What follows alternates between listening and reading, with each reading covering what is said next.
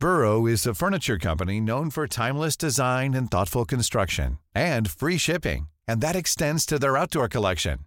Their outdoor furniture is built to withstand the elements, featuring rust-proof stainless steel hardware, weather-ready teak, and quick-dry foam cushions. For Memorial Day, get 15% off your Burrow purchase at burrow.com/acast, and up to 25% off outdoor. That's up to 25% off outdoor furniture at burrow.com/acast. Hey, Dave. Yeah, Randy. Since we founded Bombas, we've always said our socks, underwear, and T-shirts are super soft. Any new ideas? Maybe sublimely soft. Or disgustingly cozy. Wait, what? I got it. Bombas. Absurdly comfortable essentials for yourself and for those facing homelessness. Because one purchased equals one donated. Wow, did we just write an ad? Yes. Bombas. Big comfort for everyone. Go to bombas.com/ACAST and use code ACAST for 20% off your first purchase.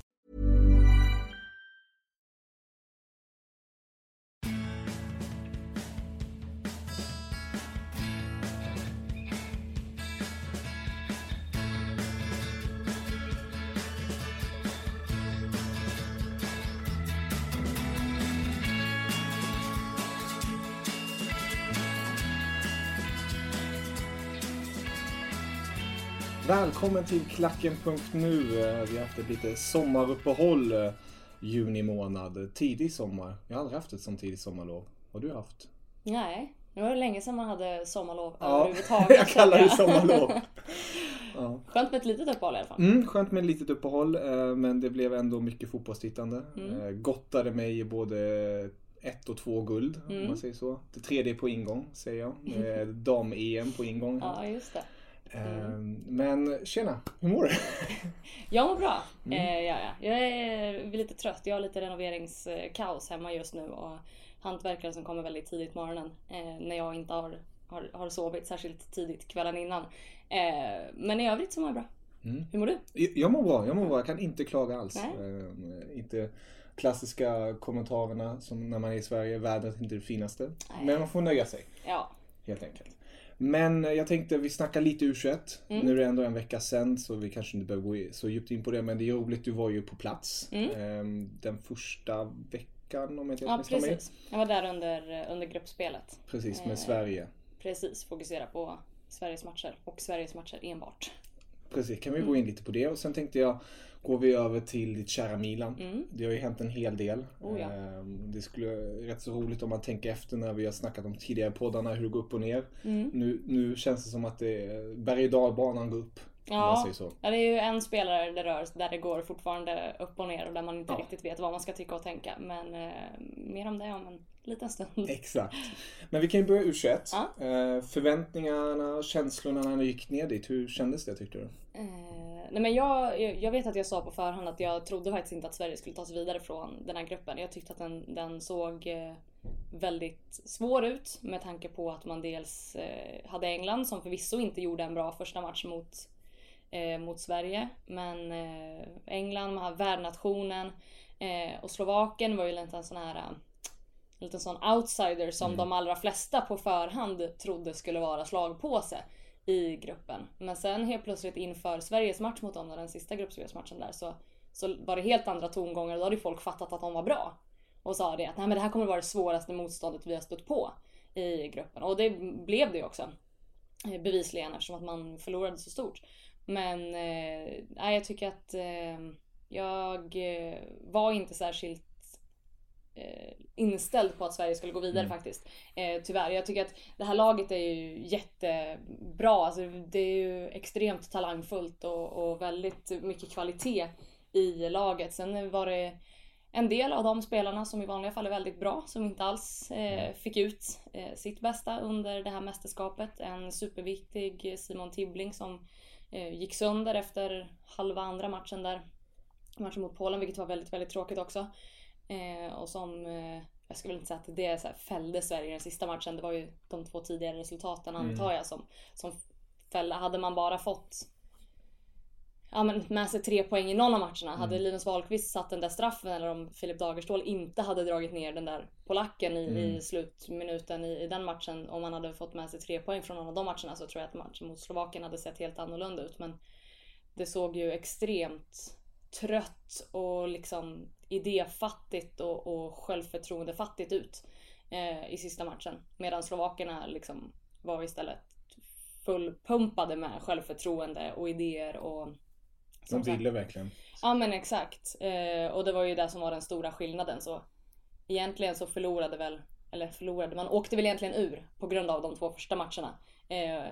Och framförallt då de där 2 straffarna. För jag tycker att man gjorde 2 bra matcher. Framförallt den mot England lyckades man ju liksom utmanövrera totalt. Och där hade man ju en riktigt bra backlinje. Alltså både Filip Dagerstål och sen framförallt Jakob Une Larsson som väl kanske Sveriges bästa spelare under hela turneringen gjorde ju en supermatch. Och jag tycker att man gjorde den matchen riktigt, riktigt bra. Det är synd att man inte gör det där målet i slutet. Men där var ju spelarna fortfarande sådär att men det gör ingenting. Vi har 2 matcher kvar, det här är 1 poäng. På förhand liksom så trodde vi inte att vi kanske... Eller inte att de sa att de inte trodde att de skulle få någon poäng. Men mellan raderna så var det de sa. Eftersom att de sa i mixade zon att på förhand så är det ett väldigt, väldigt bra resultat att få med sig ett kryss. Vilket vi får vara nöjda med. Men sen eftersom att man lyckades då som sagt orsaka den där oturliga straffen i slutminuterna mot Polen och tappade 3 poäng där också, så orkade man väl inte riktigt helt enkelt mot Slovakien. Jag vet att det var många av dem som åkte ner. Det var ju flera tusen svenska supportrar nere, vilket var ganska häftigt att få uppleva. Men jag har en kompis bland annat som var nere, träffade henne igår och hon sa ju det att hon och hon var med och hela liksom alla i Camp Sweden som hon pratade med, alla var ju övertygade om att man skulle gå vidare. Så det var ju lite grann av det här 2015-febern. Jag tror att väldigt många liksom tänkte att det kommer gå vägen igen och hade de förhoppningarna. Det var ju många som hade bokat som inte hade bokat något flyg hem förrän efter finalen och hade liksom planerat hela mästerskapet i Polen. Så att det var många som verkligen trodde att det skulle gå vägen. Och det märktes också på arenan. Till och med när man liksom ligger under så stort i slutet mot Slovakien så sjunger supportrarna på hur högt som helst. Och verkligen liksom hyllar spelarna efter matchen trots att man har förlorat och åkt ut och så här. Så att det var väldigt, väldigt fint att få vara med och uppleva det. För det är ju inte så, det var ju inget annat lag förutom Polen då, som hade den typen av stöd. För jag menar, det är ju inte så många som bryr sig på det sättet om den här typen av turnering. Verkligen inte. Men det var tråkigt att det blev kort, men det var väldigt roligt att få vara med och jobba där nere. Det kan jag tänka mig. Om vi går ut från Sverigebubblan, hann du se någon annan fotboll? Kanske efter gruppspel lite mera då? Ja, precis. När jag kom hem så var det ju lite mer där med semifinalerna och finalen. Det var ju lite svårt att hinna se flera matcher. Att åka och se flera på plats var ju inte tal om, eftersom att städerna ligger så långt ifrån varandra och det är ett helvete att ta sig runt i Polen. Det är extremt dåliga vägar och tågen kan man inte lita på. Så det var ju liksom inte ett alternativ. Jag tror att jag hann se någon av Italiens matcher, hann jag se en halvlek av på tv. Och jag tror att jag såg matchen också mellan Spanien och Portugal i gruppspelet lite grann utav. Men vi jobbar ju väldigt mycket så det var svårt att hinna med att se några andra matcher. Men semifinalerna och finalen såg jag efter att jag hade kommit hem. Tycker väl att jag trodde ju inför finalen där att Spanien skulle vinna, för jag tycker att Spanien har sett de såg bättre ut i sin semifinal. Jag kan inte säga att de har sett bättre ut hela turneringen eftersom att jag inte har sett den, men sett till resultaten och sett till vad man har kunnat läsa sig till, så har ju Spanien varit liksom överlägset det bästa laget. Sen vet man ju aldrig förrän man står där i finalen och de 2 bästa lagen ska möta varandra vilka som faktiskt är bäst. Jag tycker att det är så här klyschigt och tråkigt att säga, men jag tycker verkligen att Tyskland förtjänade den segern på samma sätt som jag menar att Sverige liksom taktiskt utmanövrerade England i sin första match, så gjorde Tyskland samma sak mot Spanien i finalen. Så jag tycker verkligen att Tyskland förtjänade att vinna den finalen. Italien är ju lite besviken på, eller inte besviken, jag bryr mig inte så, men du hade kanske velat se dem i finalen istället. Ja, jag hade kanske förväntat mig lite mer utav dem. Men sen vet man ju också att Italien och mästerskap är ju inte alltid så här. Jag hade kanske inte förväntat mig på förhand att de skulle vinna, men de hade ju extremt bra spelare med, precis som många andra också hade, Spanien, Portugal, Tyskland. Men jag hade kanske inte förväntat mig att de skulle vara så liksom fram och tillbaka ändå som de har varit när man har kollat det lilla jag har sett, och som sagt det jag har kunnat läsa mig till och sådär. Men det är också lite som sagt typiskt Italien i mästerskap att inte riktigt leva upp till det som förväntas av dem. Sen vet man ju inte vi ska väl prata mer om Donnarumma här, var lider, och det var ju någon match där som han väl släpper in en 3-4 mål. Man vet ju inte riktigt hur påverkad han heller har varit. Det var ju ett par mål som han släppte in som var rena tavlor liksom, och det ser man ju inte honom göra så ofta. Sen är det något helt annat att spela landslag och att spela i klubblag. Det blir ju 2 helt olika saker såklart, men nej, man brukar inte se honom göra den typen av misstag.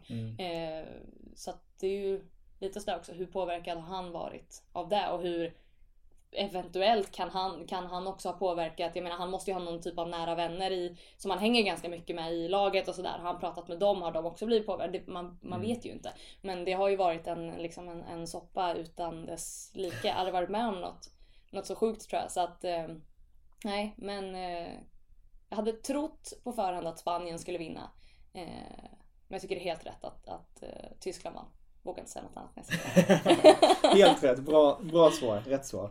Nej, men jag kan bara knyta med dig. Alltså, inför finalen då, Tyskland gick också till Confed-finalen, och då kändes det som att Confed-finalen känns som att det är större chans att de vinner den än om de vinner U21-finalen. Och det tyckte jag var jävligt imponerande sen att se U21-killarna ta det här. För det var 2 landslag, om jag går över där. Både U21-laget saknar en hel del spelare. Vi kan ta Weigel, vi kan ta Confed-laget saknade Neuer, Müller, Boateng. Alltså det var ju verkligen 2 betonade lag på varsin sida, men som ändå visade framfötterna på riktigt bra sätt. Så man blir väldigt nöjd när man ser den här framgången med den tyska fotbollen som fortsätter. Men vi ska inte prata mer tysk fotboll, det gör vi en annan dag. Men nu går vi lite italiensk fotboll. Och du var redan inne i den här fina soppan. Eller fin kanske man inte ska kalla det, men soppa, minst sagt. Det började ju för, när var det? 1 månad sedan ungefär. Var det väl? Början juni, var det inte då? Ja, det har väl egentligen varit så här under slutet av säsongen. När Milan egentligen officiellt fick nya ägare. Då började det ju redan då pratas om att men nu måste man liksom ge Donnarumma precis det han vill ha. Och sen kan vi börja agera på marknaden. Det är ju så alla supportrar har sagt. Jag har själv också sagt det.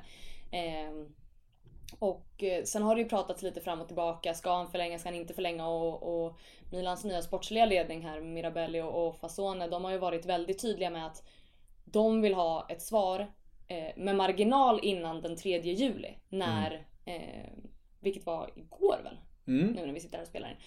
När försäsongen börjar. För att man har sagt att vi kan inte inleda försäsongen med att inte vara säkra på om vi har en målvakt. Som är vårt förstahandsval. Och vi kan inte heller inleda försäsongen och säsongen sen med en 18-årig målvakt som är så pass bra, vars kontrakt går ut. För att vi måste göra jobbet nu att ta in en ny målvakt. Som vi kan liksom förlita oss på. Och sen satte de väl till slut det här datumet 15 juni då. Eller om det var 16, någonstans där. 15. När de ville ha ett definitivt besked från Mino Raiola och Donnarumma då. Ifall det blir en förlängning eller inte. Och i det här så har väl alla varit väldigt, eller alla, men alla, vad jag kan läsa mig till, de allra flesta, jag känner ju inte alla, men varit väldigt liksom ändå hoppfulla kring en förlängning och att Donnarumma ska stanna kvar i Milan och allt där. Men sen har man alltid vetat, eftersom att han har den grisen till agent, så vet man ju att, och jag menar det är ju konstigt med det. Det är klart att Raiola vill också tjäna pengar, och Donnarumma är ju hans liksom nästa, nu efter Pogba och allt han har gjort med Zlatan och allt där, Donnarumma är ju hans nästa stora liksom, där han också kan casha in ordentligt personligen. Sen går det att liksom så här moralisera kring hur agenter agerar, på vilket sätt de tjänar pengar och så vidare. Men det är ju liksom egentligen en helt annan sak. För att det jag tror, det jag själv har känt, och det jag vet att många Milan-supportrar med mig har känt, när det här beskedet kom då den 15 juni, jag hade precis kommit fram till mitt hotell i Kielce i Polen då. Jag kom ju till Polen den dagen, det var dagen innan Sveriges första match. Och en kompis som skriver i Messenger så här: fan vad sjukt bara. Och jag bara så här: gud, det är något som inte är bra. Jag bara, vad är det för datum? Och du vet, börjar tänka så här, så bara helvete. Så går jag in på Twitter och då ser jag ju så här officiellt Donnarumma förlänger inte med Milan. Och jag bara, fan, tänkte jag bara. För jag tror att man någonstans, även fast man vet att den här liksom romantiken kring fotbollen och den här kärleken övervinner allt grejen, den är ju död. Alltså så är det ju tyvärr. Men ändå så har man ju någonstans haft den här... Ja, men någonstans har man ändå haft lite det här. Jo, men han älskar ju Milan. Han kommer stanna. Och man har ändå liksom... Man har varit lite sådär naiv på det sättet. Vilket ju gör att man tar det här ganska hårt. Och sen finns ju också den här aspekten. Jag vet att jag skrev en krönika då också för Expressen om det här. Att det spelar ingen roll att det är så här fotbollen ser ut. För att för supportrarna så blir det ett svek. Och det blir liksom... Det för mig så liksom under alla år som jag har följt Milan, så är det så här, det här saknar liksom motstycke någonstans, för att hela grejen blir så smutsig för varje dag som går. När det här liksom beskedet har kommit, Donnarumma uttalar sig inte, och det är ju ganska självklart. Och jag skrev med det i min krönika också, att i vanliga fall så här på Instagram har ju hans bilder liksom runt, ja men så här 500 till 3000 kommentarer kanske. Hans senaste bild då när det här beskedet kom, när jag kollade första gången, då var det uppe på så här 57 000 kommentarer. Nästa gång jag kollade bara en halvtimme senare, då var det 67 000. Alltså för varje gång jag gick in och kollade så bara ökade det. Jag tror att det är över 100 000 kommentarer på den där bilden nu. Och nu har jag inte läst 100 000 kommentarer, men när man scrollar så är det ju väldigt mycket svikare och liksom väldigt mycket liksom besvikelse och inte så trevliga kommentarer. Och det är kanske inte heller helt okej. Alltså så här att sitta... Han är ändå 18 år gammal och någonstans så är det så här fotbollen ser ut. Men det säger liksom ändå någonting om hur stort det är och hur stor han är för oss Milan-supportrar. Och det är lite den här aspekten också, att man gav honom chansen när han bara var 16 år gammal. Han petade en Diego Lopez. Alltså det gör man inte så enkelt. Diego Lopez liksom som kom från Real Madrid. Alltså extremt rutinerad målvakt. Väldigt, väldigt bra på vilket liksom... I vilken värld blir han petad av en 16-åring? Och jag menar, Donnarumma har inte varit perfekt. Han har ju varit extremt bra och räddat otroligt mycket poäng för Milan de här 2 senaste säsongerna. Men han har inte varit perfekt. Det har ju varit i de stora matcherna, tycker jag man ofta har kunnat se att han liksom är osäker, han är orutinerad, han vet inte alltid exakt vart han ska stå, vad han ska göra och sådär. Men man har ju hela tiden försvarat honom att men han är ung och kolla liksom på potentialen och kolla ändå hur mycket han gör. Och då blir det bara så här, allt blir bara svart då när det är så här att han skiter i den här klubben. Det är liksom den känslan man får.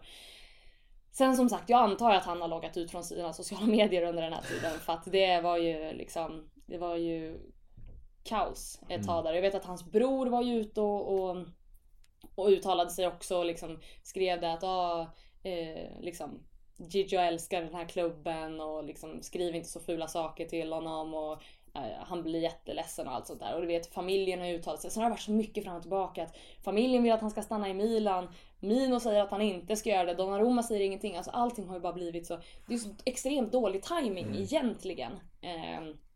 Sen är det ju så här, det får man kanske någonstans lägga också på Milans sportsliga ledning där, som att det var just 15 juni man satte som datum. Satte lite tidigare. Ja men exakt. Så att det är klart att man får lägga det. Sen kom det också fram att de ska ha hotat och pressat liksom Donnarumma och Mino Raiola då för hårt. De är alltså, jag vet inte, det var ju väldigt kort stund som det skrevs om att han skulle ha blivit på något sätt hotad, alltså inte hotad till livet vad jag förstått det, men mer så här att säger du inte senast den här dagen så kommer vi bänka dig hela resten av eller hela nästa säsong, och alltså mer den typen av liksom att de har pressat dem för hårt, att då har ju Raiola menat på att de har inte haft något annat val än att säga att han inte kommer förlänga för att de är fortfarande liksom osäkra. Ja. Så att det har ju varit extremt mycket, och det senaste nu är ju att han kom ju, jag läste det väl, det var ju igår kväll det kom väl, att det verkar som att han kommer att förlänga, han kommer skriva på ett 5-årskontrakt. Siffran som har cirkulerat är ju 6 miljoner euro i årslön. Den tidigare man la fram som de nobbade var ju på 5.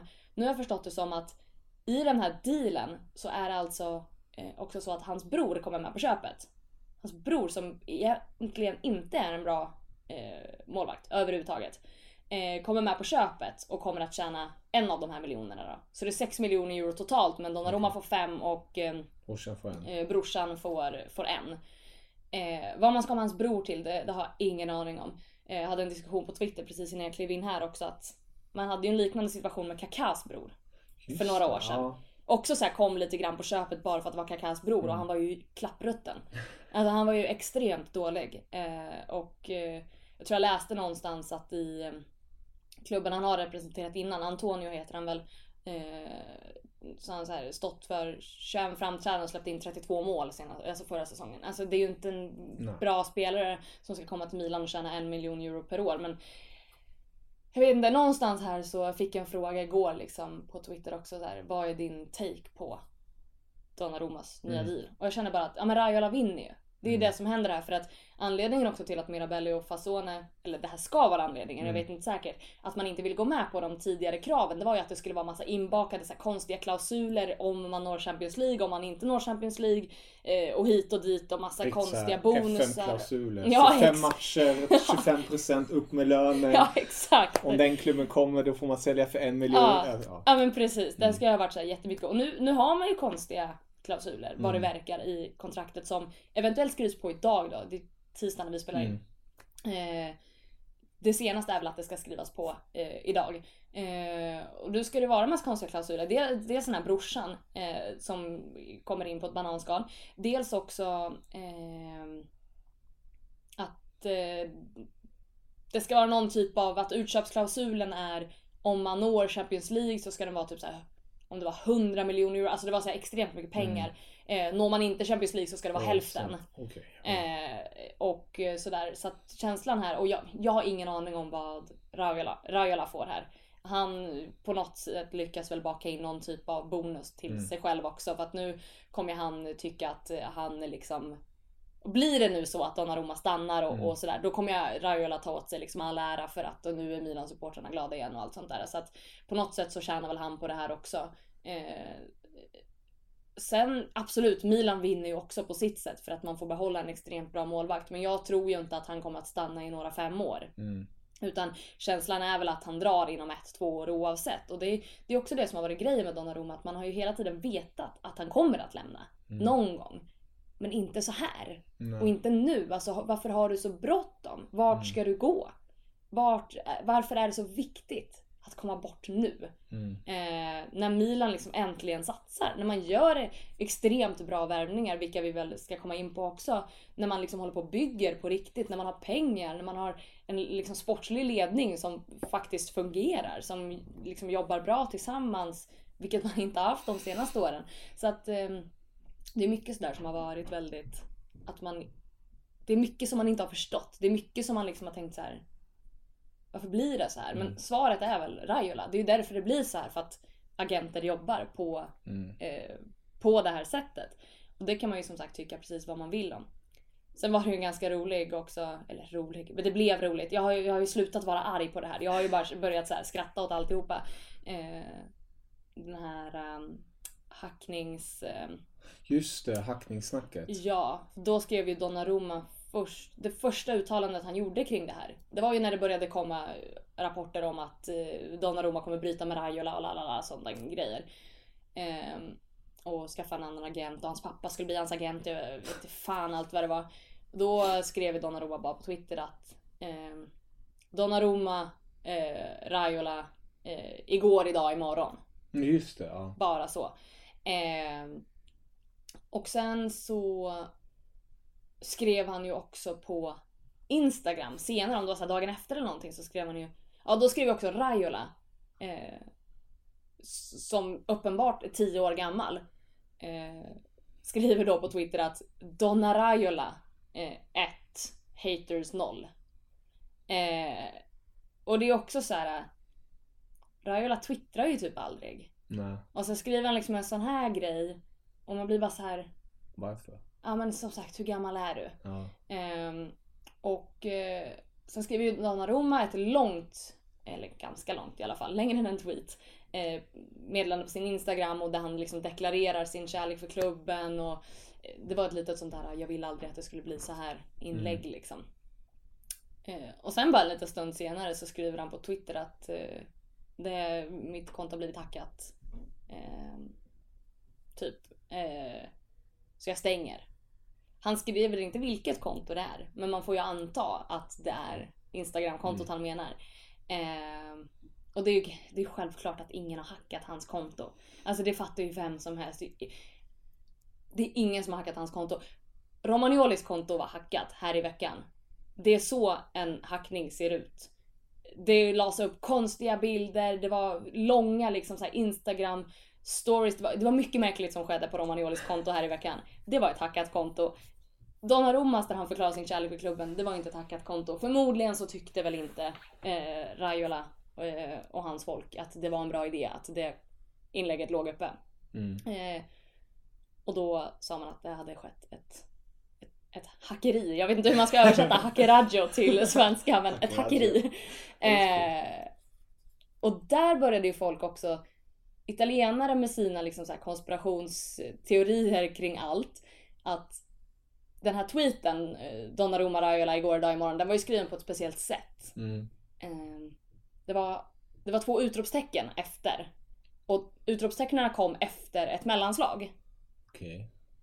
På det sättet skriver tydligen, det här har folk så här sökt upp, du vet, och gjort bilder av. På det sättet skriver alltid Raiolas, om det är hans kusin eller bror eller vad det nu är som jobbar med honom också. Ja. Han twittrar alltid på det sättet. Det är alltid ett mellanslag innan skiljetecknena. Och det är alltid liksom 2 stycken utropstecken. Donnarumma har aldrig någonsin skrivit så. Utan Donnarumma skriver alltid så som man ska, utan mellanslag innan skiljetecken. Och bara ett skiljetecken. 1 eller 3, vilket är korrekt. 2 är ju aldrig korrekt. Nej. Rent liksom skrivtekniskt. Så då började ju folk också så här dra upp och bara, det är inte Donnarumma som har skrivit den här tweeten. Alltså du vet, och mitt huvud har ju bara sprängts av det här. Och jag bara så här, nu orkar inte jag mer. Nu är det så här, skriver han på och förlänger, då är det så. Och då får vi ta det from there. Och gör han inte det så hittar vi en ny målvakt. Det är ju inte som att Milan heller står och, jag tror att det är där så många har glömt bort mitt i allt det, att Milan står inte och faller med Donnarumma. Man står ju inte och faller med en 18-årig målvakt.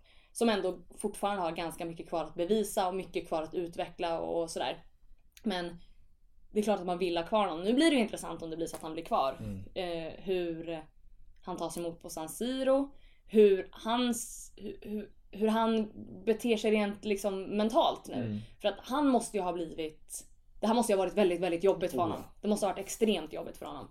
Det är liksom nästan som att man tycker synd om honom också, att han har blivit indragen i det här. För det fattar man ju att det är inte han som har styrt, utan det är ju Raiola som liksom har orkestrerat allt det här. Så det blir väldigt intressant. Blir det så att han skriver på, så blir det intressant att se hur man hanterar situationen, både från liksom, men både i laget och från läktarhåll och sociala medier. Alltså allting blir väldigt, väldigt intressant. Ifall det är så att han faktiskt förlänger och stannar nu i alla fall den här säsongen då. Sen får vi se. Som sagt, jag är ju ganska övertygad om att han kommer lämna så småningom. För att Raiola vill ju gå iväg. Han vill ju sälja sina spelare liksom. Ja. Och jag hade också gärna tjänat de pengarna som Raiola tjänar. Så att nej, det blir intressant. Men det har ju varit som sagt en extrem soppa. Jag har aldrig varit med om något liknande. Alltså just när de här sociala medier och hackning och nej. Det har varit rätt så sjukt. Men det blir intressant att se nu hur du... If you thought the only way to get a more defined jawline with natural-looking results was through surgery, think again. Juvederm Volux XC is a non-surgical injectable gel filler that improves moderate to severe loss of jawline definition and can help you achieve natural-looking results with little downtime. Even better, this improved definition lasts up to 1 year with optimal treatment. No maintenance required. Improve jawline definition for a smooth, sculpted look with Juvederm Volux XC. For important safety information and to find a licensed specialist, visit Juvederm.com. That's Juvederm.com. Not for people with severe allergic reactions, allergies to lidocaine, or the proteins used in Juvederm. Common side effects include injection site redness, swelling, pain, tenderness, firmness, lumps, bumps, bruising, discoloration, or itching. There's a risk of unintentional injection into a blood vessel, which can cause vision abnormalities, blindness, stroke, temporary scabs, or scarring. Talk to a licensed specialist to find out if it's right for you. Burrow's furniture is built for the way you live. From ensuring easy assembly and disassembly to honoring highly requested new colors for their award-winning seating, they always have their customers in mind. Their modular seating is made out of durable materials to last and grow with you. And with Burrow, you always get fast, free shipping. Get up to 60% off during Burrow's Memorial Day sale at burrow.com/ACAST. That's burrow.com/ACAST. burrow.com/ACAST. Mom deserves the best, and there's no better place to shop for Mother's Day than Whole Foods Market. They're your destination for unbeatable savings, from premium gifts to show-stopping flowers and irresistible desserts. Start by saving 33% with Prime on all body care and candles. Then get a 15-stem bunch of tulips for just $9.99 each with Prime. Round out Mom's menu with festive rosé, irresistible berry chantilly cake, and more special treats. Come celebrate Mother's Day at Whole Foods Market. Ja, hur det blir liksom med allt. Om vi går lite till positiva saker då istället och tänker på... Ja, sådana finns det ju. Ja, sådana äntligen. Finns det. Listan är ju lång om man tänker på nyförvärv. Nu i veckan eller nu för ett par dagar sedan skrev ju... Jag kan inte uttala hans namn rätt, men jag vet att han är duktig. Jag har sett honom mycket i Leverkusen sen tidigare, Hakan Çalhanoğlu. Han har ju inte fått spela fotboll på ett halvår. På grund av en tidigare twist med övergång för typ 5-6 år sedan. Det var väldigt långdraget. Men för att göra historien kort, han är offensiv mittfältare, fin med bollen, teknisk. Har bra frisparkar och är nummer 7 bland nyförvärv om jag inte helt misstar mig. Ja, det stämmer nog. Jag har faktiskt varit tvungen att skriva en fusklista på vilka vi har värvat för att jag håller inte koll annars. Och det var länge sedan det var så. Då har man värvat mycket. Exakt. Ja, men jag har ju inte sett honom jättemycket med tanke på att jag faktiskt sällan kollar tyska ligan. Men så som jag har förstått det är ju precis så som du beskriver honom. Jag har också förstått att han är en bra spelare att ha att han är en bra pressspelare om man säger så. Vilket ju Milan verkligen behöver. Man behöver ju alltså spelare på alla positioner, men där man har haft problem och där man hade extrema problem under föregående säsong, det var ju när Bonaventura blev skadad och man liksom visste inte alls vad man höll på med i offensiven. Så att vi behöver ju större bredd i hela truppen. Det är där vi inte hade förra säsongen, utan vi hade ju ett par bra spelare, några som kunde vara bra ibland och ett gäng som sög. Och var det en skadad eller avstängd så var det så här: vad fan gör vi nu? Så att jag tycker spontant, utan att veta allt för mycket om honom, att det verkar vara en bra värvning. Han är ung också, vilket ju är positivt. Det stämmer. Det enda som talar emot det är hans temperament. Skallen är kanske inte alltid med honom om man säger så. Men om man får honom på rätt bana, som det brukar vara med människor som har mycket temperament och lite så, då kan det ju bli jävligt bra om man säger så. Milan har ju en historia av de här lite halvgalna spelarna också. Balotelli, Maxes, Menes. Gattuso var ju också riktig galning. Precis. Så att absolut. Jag gillar ju liksom den där typen av jag gillar den typen av spelare som kan så här brusa upp totalt från ingenstans också. Sen får det såklart inte bli att det liksom går ut på något sätt över det sportsliga för mycket och att det blir liksom, att det inte blir någonting bra utav det. Men jag tycker det ska bli jätteintressant att få se honom, om jag säger så. Men jättemycket mer kan jag faktiskt inte säga om honom. Jag förstår. Om vi bara tar upp de andra, vi har Andrea Conti, Fabio Borini, André Silva, Ricardo Rodriguez, Frank Kessie och Mathieu Musacchio. Musacchio sa jag säkert. Musacchio. Mittbacken från Villarreal där. Det är ju, om man tittar på alla namn, alltså det är ju profiler på ett sätt. Alltså det är inte världsklass, ytterklass, men det är ändå profiler som de flesta känner igen. Exakt. Och det är ju riktigt starka. Personligen är jag ju en stort fan av Frank Kessie som kommer från Atalanta, mittfälten som är extremt dynamisk, stark i mittfältet, bollvinnare. Men om du ser på den här värvningslistan, vem ser du mest fram emot och vem är du mest överraskad att se? Jag mest överraskad är väl, jag vet inte om jag är så jätteöverraskad egentligen över någon. Alltså som du säger, det är ju inga så här super, det är inte som att vi har värvat Messi på något sätt eller så här. Men den som kanske har fått mest skit av de här värvningarna, det är ju Borini, som folk menar att liksom, vad fan ska man med honom till, och nu liksom ska man bygga nytt och vad ska vi göra med honom i princip. Men det man liksom måste någonstans tänka på här också, det är att det är en bra spelare. Alltså det är en helt okej spelare. Och jag tror inte att han är värvad till en startelva. Han är ju värvad som breddspelare. Vilket jag var inne på nyss, att Milan behöver ju verkligen skaffa sig, alltså man har haft en bred trupp på det sättet att man har haft en jäkla stor trupp. Men man har inte haft några bra spelare. Och man behöver ju nu bredda sin trupp. Han är ett jättebra alternativ på några olika offensiva positioner. Vilket som sagt förra säsongen och säsongerna innan har visat att man behöver bra alternativ. För det har man inte haft när vi har haft skador, avstängningar, trötta ben. Nu när man ska spela eventuellt då Europa League också, man ska bli kvala in här senare i sommar. Blir det så att man ska spela Europa League så behöver man ju kunna rotera i truppen på ett helt annat sätt också. Jag tycker inte att det är en dålig värvning alls. Sen är jag lägger sällan vikt också vid hur mycket man köper spelare för eller hur mycket man säljer spelare för. Jag lägger sällan så här. Du tänker inte på en ekonomisk aspekt? Nej, men precis. Jag brukar resonera så att det är ju inte min privatekonomi det handlar om, och då skiter jag fullständigt i hur mycket pengar det rör sig om. Så blir man ju lite trött också av alla de här siffrorna, för att det handlar ju om så extremt mycket pengar att man blir nästan bara lite äcklad. Oftast. Så att jag tycker att det är en bra värvning. Jag tycker inte att det är något fel på den, alltså överhuvudtaget. Om det nu blir så här då med Donnarumma-brorsorna, så den man blir mest förvånad, det är väl Donnarumma-brorsan då.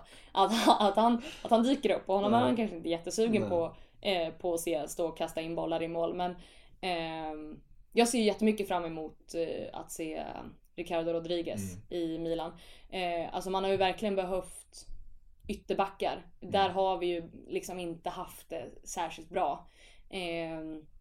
Och av någon anledning med skador hit och dit och sen så har han varit bänkad, så har inte Antonelli spelat, vilket är en personlig favorit för mig på ytterbacken. Jag gillar ju inte De Chilio överhuvudtaget. Jag vill inte se han. Abate har vi också där, som är en så här, honom vill man ju ha kvar någonstans för att han är så mycket Milan. För mig är han det i alla fall. Och för att jag gillar hans person, men han är ju ganska medioker spelare ändå. Så att man har verkligen behövt en riktigt bra ytterback. Nu får man väl 2 här i både Conti och Rodriguez. Jag tycker att Rodriguez ska bli jättekul att se. Vad jag har förstått så har väl han varit en av Bundesligas bästa liksom på sin position. Så att honom ser jag ju mest fram emot. Och sen är jag ju väldigt, väldigt glad också att vi har värvat in Musacchio. För att Paletta orkar jag inte med något mer. Jag älskar Paletta också alltså jag har alltid försvarat honom. Och när han har spelat, när han inte har varit avstängd, så har han varit väldigt, väldigt bra i Milan den här säsongen. Och han har fungerat jättebra som vad man har kunnat se på planen i alla fall. Sen vet jag inte hur de är privat, men funkat väldigt bra som någon slags liksom mentor åt Romagnoli, som fortfarande har väldigt mycket att lära på sin position. Så på så sätt så har han varit väldigt, väldigt bra för Milan. Men nu, alltså när jag var nere den här matchen mot Roma, när man liksom ligger under med 3-1, man ligger under med, och så Paletta bara drar på sig ett jävla rött kort och en straff, och det blir, alltså du vet, man bara, Och sen liksom lyckas han på något jävla sätt få sitt 5:e röda liksom för säsongen också. Man bara, du är inte på riktigt. Du kan gå nu. För att det är liksom, så jag är väldigt glad att vi har fått in en till mittback också. Man kanske gärna hade velat ta in en till också tänkt till. För att jag tänker väl med att man kommer spela Romagnoli Musacchio i mittlåset. Alternativen man har är ju inte så här super. Man har väl Gustavo Gomes är väl kvar. Ingen superfavorit. Zapata blir väl kvar. Ingen superfavorit. Det verkar som att Paletta ska vidare. Och det är väl bra. Jag tror inte han kommer få spela så mycket. Och han börjar komma till åren. Ska han spela i 1 eller ett par år till, så är det bäst att han går någon annanstans.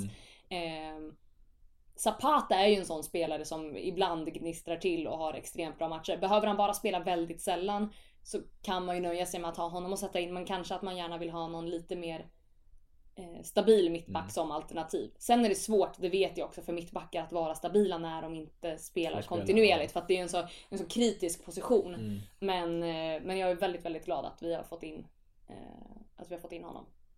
Om man ser anfallsmässigt snackades det ju för ett par veckor sedan fina stora namn. Bland annat Diego Costa, Fernando Torres, vad säger jag? Aubameyang. Vad var det mera?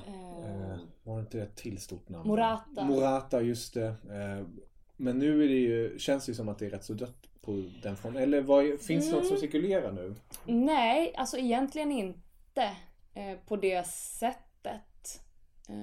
Finns någon som du kanske tänker det behövs ju kanske en anfallare till? Absolut, det gör det ju. Eftersom vi har tagit in André Silva från Porto som väl gjorde en hel del mål förra säsongen, som kommer vara ett extremt bra tillskott. Jag säger hela tiden, är det någonting vi behöver så är det här. Men vi behöver verkligen anfallare uppenbarligen också. Backa tycker inte jag håller. Lapadula älskar jag, men han är ju inte så här superbra egentligen.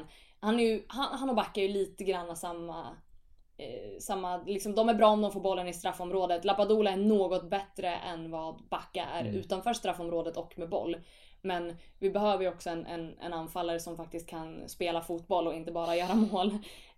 Så det hade nog varit bra att få in en till. Jag är ju extremt svag för Aubameyang. Jag vill ju ha tillbaka honom. Alltså jag är ju fortfarande arg på Milan för att man släppte honom liksom, för inga pengar alls. För att man såg ingen potential i honom. Det är ju det sjukaste man har gjort. Honom hade jag ju extremt gärna velat se i Milan. Det blir ju inte så. Men Morata var ju aldrig någon sån där superfavorit för mig. Jag vet inte om det någonsin kändes som att det var så här jättenära heller. Jag tror det var bara... Och jag tycker han är ganska... Alltså, jag vet att för många är det här att svära i kyrkan, men jag tycker att han är ganska medioker. Alltså. Jag tycker inte att han är så där extremt bra. Jag förstår din... Alltså han är inte där på toppen. Men jag kan ändå tycka att han kan gnista till och göra det riktigt bra. Men han har ju varit i klubbar vart han har haft riktigt bra spelare runt omkring sig. Så frågan är om han skulle kunna göra det på egen hand i en mindre klubb. Eller med sämre spelare runt omkring sig. Nu sägs det ju att han är väldigt nära United. Men det har han ju varit nu i en månad. Typ. Så man får väl se när den stoppan slutar. Ja, exakt.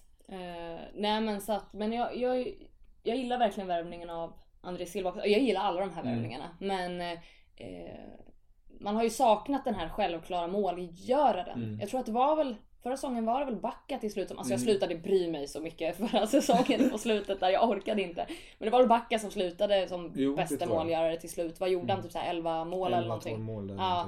Men vi behöver ju en anfallare som kan göra mer än 15 i alla fall. En mer liksom sån självklar målgörare, den som ska göra det och den som ska också kunna göra det. Och jag hoppas att André Silva kan bli en sån spelare. Jag gillar ju verkligen att Milan har jag såg igår någon hade räknat ut att medelåldern på värvningarna var så här 23, någonting år. Och det är ju extremt roligt för den som har gått igenom grundskolan och blivit retad för att ens klubb bara har gamla spelare, bara värvar gamla spelare. Och man fortsatte ju nu så här, för bara några år sedan så fortsatte man ju på det sättet att värva in så här SEN typ och såna lirare. Och att nu liksom förra säsongen så hade man ju delad första plats i yngst medelålder i truppen. Och så här, så att jag gillar verkligen att man faktiskt liksom bygger nytt på riktigt nu. Det känns verkligen som att nu är det någonting på gång. Men så det är extremt kul, mycket bra spelare. Kessie som vi sa också innan, eller Kessie, lite osäker på hur man uttalar hans namn. Men också så här extremt bra, har gjort en super säsong nu förra säsongen. Han är också målfarlig. Ja, precis. Trots att han är defensiv. Vilket ju är väldigt bra. Gjorde han 6 mål, 4 assist eller något sånt där förra säsongen? Så att men sen saknar man väl det man kanske vill ha in, precis som du säger, en till anfallare gärna. Får jag liksom vara lite extra gnällig så kanske jag vill ha in en till mittback. Och sen så kanske någon mer, kanske någon lite mer så här renodlad playmaker också. Någon som lite sån här regista typ. Precis. Mer. Sen tycker jag att det är extremt synd att man tappar Deulofeu. Att Barcelona väljer att köpa tillbaka honom. Håller han med Arda Turan på bänken? Exakt. Gud, jag såg en bild på Arda Turan häromdagen. Han är ju inte i form alltså. Nej, han tar till sig semestern. Han njuter av livet just nu. Ja, Arda Turan har ju länge varit en så här favorit hos mig. En sån här spelare, inte nödvändigtvis att jag vill ha honom till Milan så, men jag så här, det är någonting med honom som gör att jag har gillat honom. Jag vet inte varför. Men det är synd att han gick till Barcelona. Och vi får väl se hur det blir med Deulofeu. Ska de ha kvar honom eller kommer Barcelona ut honom? Jag menar, det är ju inte som kanske att han kommer... Milan kan få ett lånekontrakt. Exakt. Nej, men där kommer han inte få särskilt mycket speltid. Alltså vem ska han peta? Det är svårt i det där laget. Men sen väntar man väl kanske fortfarande på det som jag har sagt hela sommaren. Att jag vill bli av med lite skit nu också. Vi har inte blivit av med tillräckligt mycket spelare. Många som är på transferlistan, men... Ja, precis. Jag såg någon... Alltså som sagt, man får ju liksom ta till listor och så vidare för att... Så Milan Sverige hade gjort en sån lista på exakt vilka som har lämnat och så här. Och det är ju en del så här, lirare som så här, Mastor som inte har spelat i Milan och sådana spelare. Men man blev väl av med... Honda var ju klart ganska klart att han inte skulle fortsätta i Milan. Poli äntligen är borta. Vem är det mer som är borta? Ocampos som kommer gå till historien som en av de absolut sämsta spelarna som någonsin har varit i Milan. Jag fattade ingenting av det lånet och jag fattade fortfarande inte. Vet jag inte, är det några fler som har... Jag måste nästan tjuvkika på den här. Ja just det, vi hade ju ett antal, förutom Deulofeu då, sen så Mati Fernandes och Mario Pasalic som också var på lån, ja. Pasalic hade jag gärna behållit. Jag har klankat ner på honom en del under den här säsongen, men där är också en sån ung spelare, väldigt, väldigt, väldigt skakig, men där finns potential. Och som sagt, Milan ska rotera en hel del i truppen den här säsongen om man ska spela i Europa också, och man kommer att storsatsa, man kommer behöva en bredare trupp, och jag tycker absolut att Pasalic är en bra truppspelare. Sen är det väl kanske upp till honom också om han vill gå någonstans där han kanske kan få ännu mer speltid med tanke på vilka namn som Milan håller på att värva in just nu. Och man är ju långt ifrån klara. Det tror jag också att man måste komma ihåg när man börjar klaga som sagt på värvningar som Borini. Då måste man också komma ihåg att Milan är inte klara här. Man kommer ju värva minst 2 stycken så här riktigt bra spelare. Alltså man kommer värva minst 2 liksom tilltänkta startelva eller väldigt nära startelvan spelare. Jag menar, fönstret har ju egentligen precis öppnat. Milan har ju så här opererat lite liksom lite i förväg också om man säger så. Men sen är det ju ett antal spelare som man gärna blir av med också. Som man inte riktigt är av med än.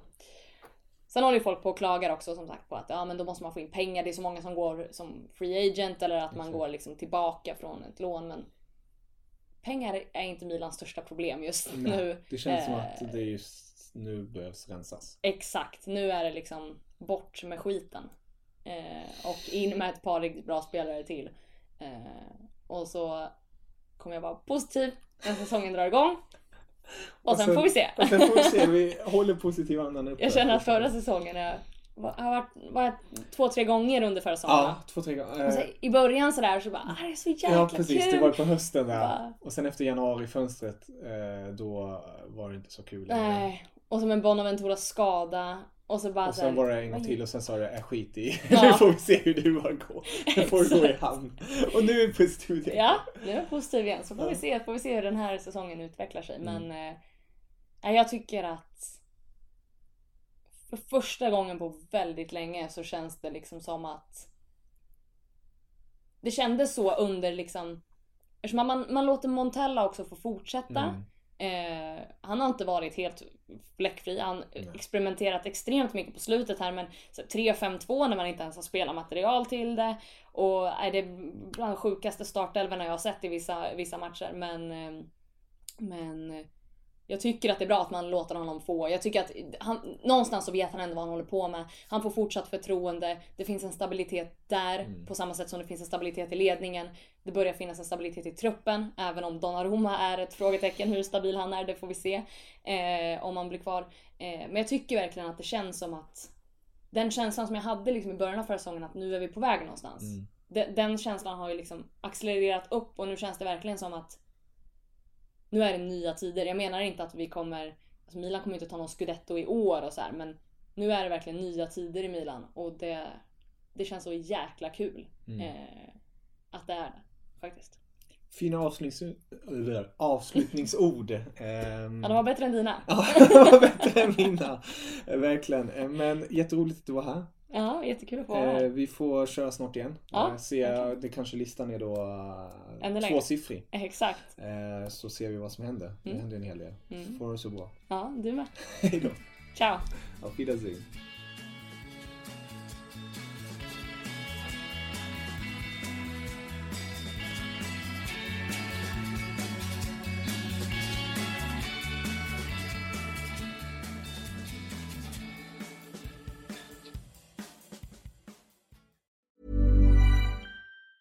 Mom deserves the best, and there's no better place to shop for Mother's Day than Whole Foods Market. They're your destination for unbeatable savings, from premium gifts to show-stopping flowers and irresistible desserts. Start by saving 33% with Prime on all body care and candles. Then get a 15-stem bunch of tulips for just $9.99 each with Prime. Round out Mom's menu with festive rosé, irresistible berry chantilly cake, and more special treats. Come celebrate Mother's Day at Whole Foods Market.